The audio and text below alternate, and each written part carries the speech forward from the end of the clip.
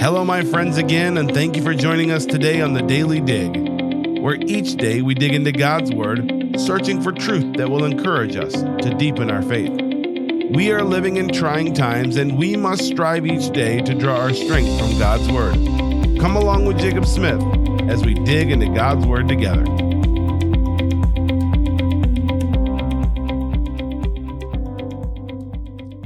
And welcome to another episode of the Daily Dig. I'm so glad that you've joined us.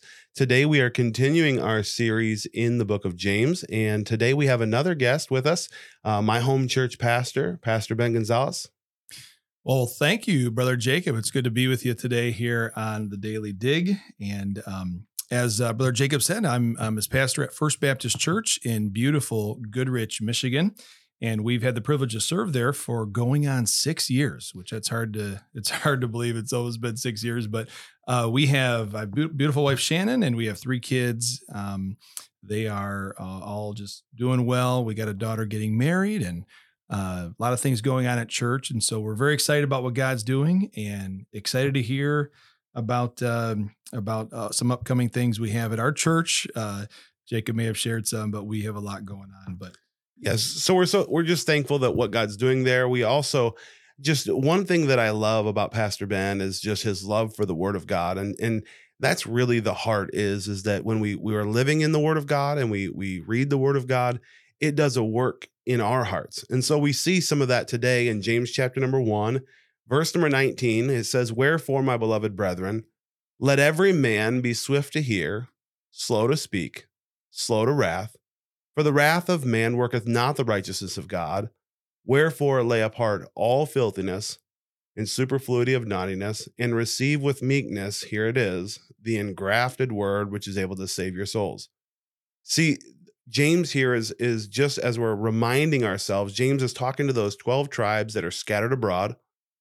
They are being encouraged to continue to stay faithful in their trials, remain joyful in those trials. But then he gets to this point. He says, "Wherefore, my beloved brethren, let every man be swift to hear and slow to speak." Isn't this I don't know if you identify with this, but I identify a little bit like Peter, the disciple with the foot-shaped mouth. Sometimes we're so quick to say something, and, some of us have that little bit of a bend that we want to speak fast. We want to have a retort fast. But James here is reminding them, let every man be swift to hear, slow to speak, slow to wrath. yeah, and I think, one of the things I've always loved about the book of James, it's like the Proverbs of the New Testament. I'm sure you've heard before, but in verse 19, he says, he gives them a challenge, swift to hear, slow to speak, slow to wrath. But he says, "My beloved brethren." It's so beautiful, that scripture, when it comes time to speak truth to us, it reminds us we are beloved. And so he says, "Beloved brethren, let every man be swift to hear, slow to speak, slow to wrath." That means we control our emotions. We have to control what our natural urges are, to speak, to wrath, to anger. We have to control those as believers. So it's interesting, as you said, beloved brethren, it's like a pastor once told me, well, sometimes when we're about to be corrected, having that first thing to come across as positive makes us receptive more. He's saying, hey, I love you guys, but let's make sure that we're listening. Be quick to hear. Isn't that the opposite of what we normally do? We normally are quick to speak, and then we are short-fused. So then I love where he says, "For the wrath of man worketh not the righteousness of God." So he's saying we ought to be quick to hear. We ought to be slow to speak. And then he mentions the wrath, and then he gets to the result. It's like the Tasmanian devil effect, where we get to this place where we are out of control. And then when we get done, we're looking around and we're seeing all the destruction that we've done. And so, my friend, I would ask you, are you evaluating the words that come out of your mouth? We are living in a society that almost endorses this no filter mentality. Oh, I'm just being real. well, maybe we shouldn't be so real in the sense of just letting anything fly out of our mouth.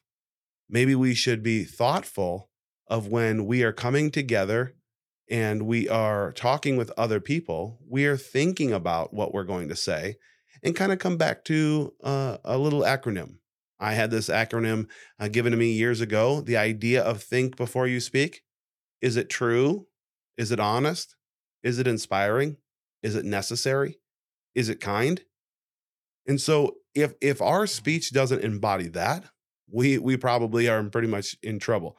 Verse number 21, it says this, it says, wherefore lay apart all filthiness, superfluity of naughtiness, and receive with meekness the engrafted word, which is able to save your souls.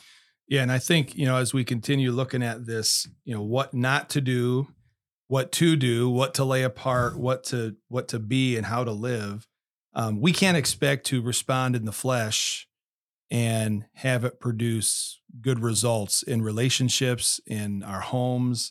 The wrath of man, it doesn't work the righteousness of God. We're not going to have that. And so he says, because of that, lay apart those things, put them aside, filthiness, superfluity of naughtiness. Of Isn't course, that a good word? That's a beautiful word. That's I think the only time in the New Testament I think that's used. But the idea of superfluity is excess, and then of course naughtiness is sinfulness. So your excess sinfulness, lay that apart, put those things aside. And like you had mentioned earlier, when we were talking about swift to hear, slow to speak, slow to wrath, oftentimes, if you ever notice, you're in a discussion or an argument and you're not listening to what they're saying, you're preparing your next phrase, you're preparing your next word. So, but he's saying, be quick to hear, to listen.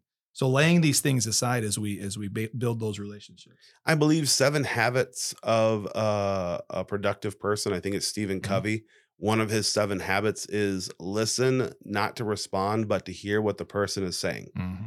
And I don't believe Stephen Covey is a believer. I don't, but I do believe that there is wisdom in listening to what a person is saying, not thinking about what you're going to respond, but listening to them. And so as we're laying apart these sinful habits, the opposite not only is laying apart, but this is something I just made this connection. Lay apart, putting off the works of darkness we see in Romans, and then putting on. What are we putting on? We're receiving with meekness the engrafted word, which is able to save your soul. Wherewithal shall the young man cleanse his way? By taking heed thereto, according to thy word. Mm-hmm. And how many times does Scripture remind us to put off and put on? Because I think a lot of believers, they don't do those things in that order. They try to just do more good things, or they try to, they don't put off what they need to. He says, put off, stop these things and start doing something else. Then of course, the engrafted word, that's a beautiful word about the idea of being grafted in. Scripture talks about that. And that has been now something that we can grow in. And of course, it always gives the power of the word, which is able to save your souls. So that's a beautiful reminder that we've been, as Gentiles, we've been grafted in, but it uses that same phrase. So it's like a word picture. Yeah. But one of the things as we come to a close today, I just want to ask you a couple questions. Are you developing a habit of constantly speaking over people, allowing your anger, allowing your passion, as I would have said it as a kid? Are you allowing that to be what drives you not to slow your wrath, but work the evil things, that the destructive nature of anger, because we're not working the righteousness of God? Are we setting out patterns to lay apart things? I would ask you this. When's the last time you've laid something apart? You said, you know what, this is problematic in my life. Lord, I'm repenting of this. I'm getting rid of this. And I would challenge you, find a verse, memorize that verse. And when you're thinking of losing your temper, when you're thinking of doing something that you shouldn't do, quote the verse. And so as we close, I thank you guys for tuning in today, and we look forward to the next time on the Daily Dig. I hope you were encouraged by the word of God today and challenged to dig deeper on your walk with the Lord. It is my prayer that you find strength each day digging deeper into God's Word. If you're looking for more resources, you can find them on thedailydig.org. Thank you for joining us, and we look forward to the next time on The Daily Dig.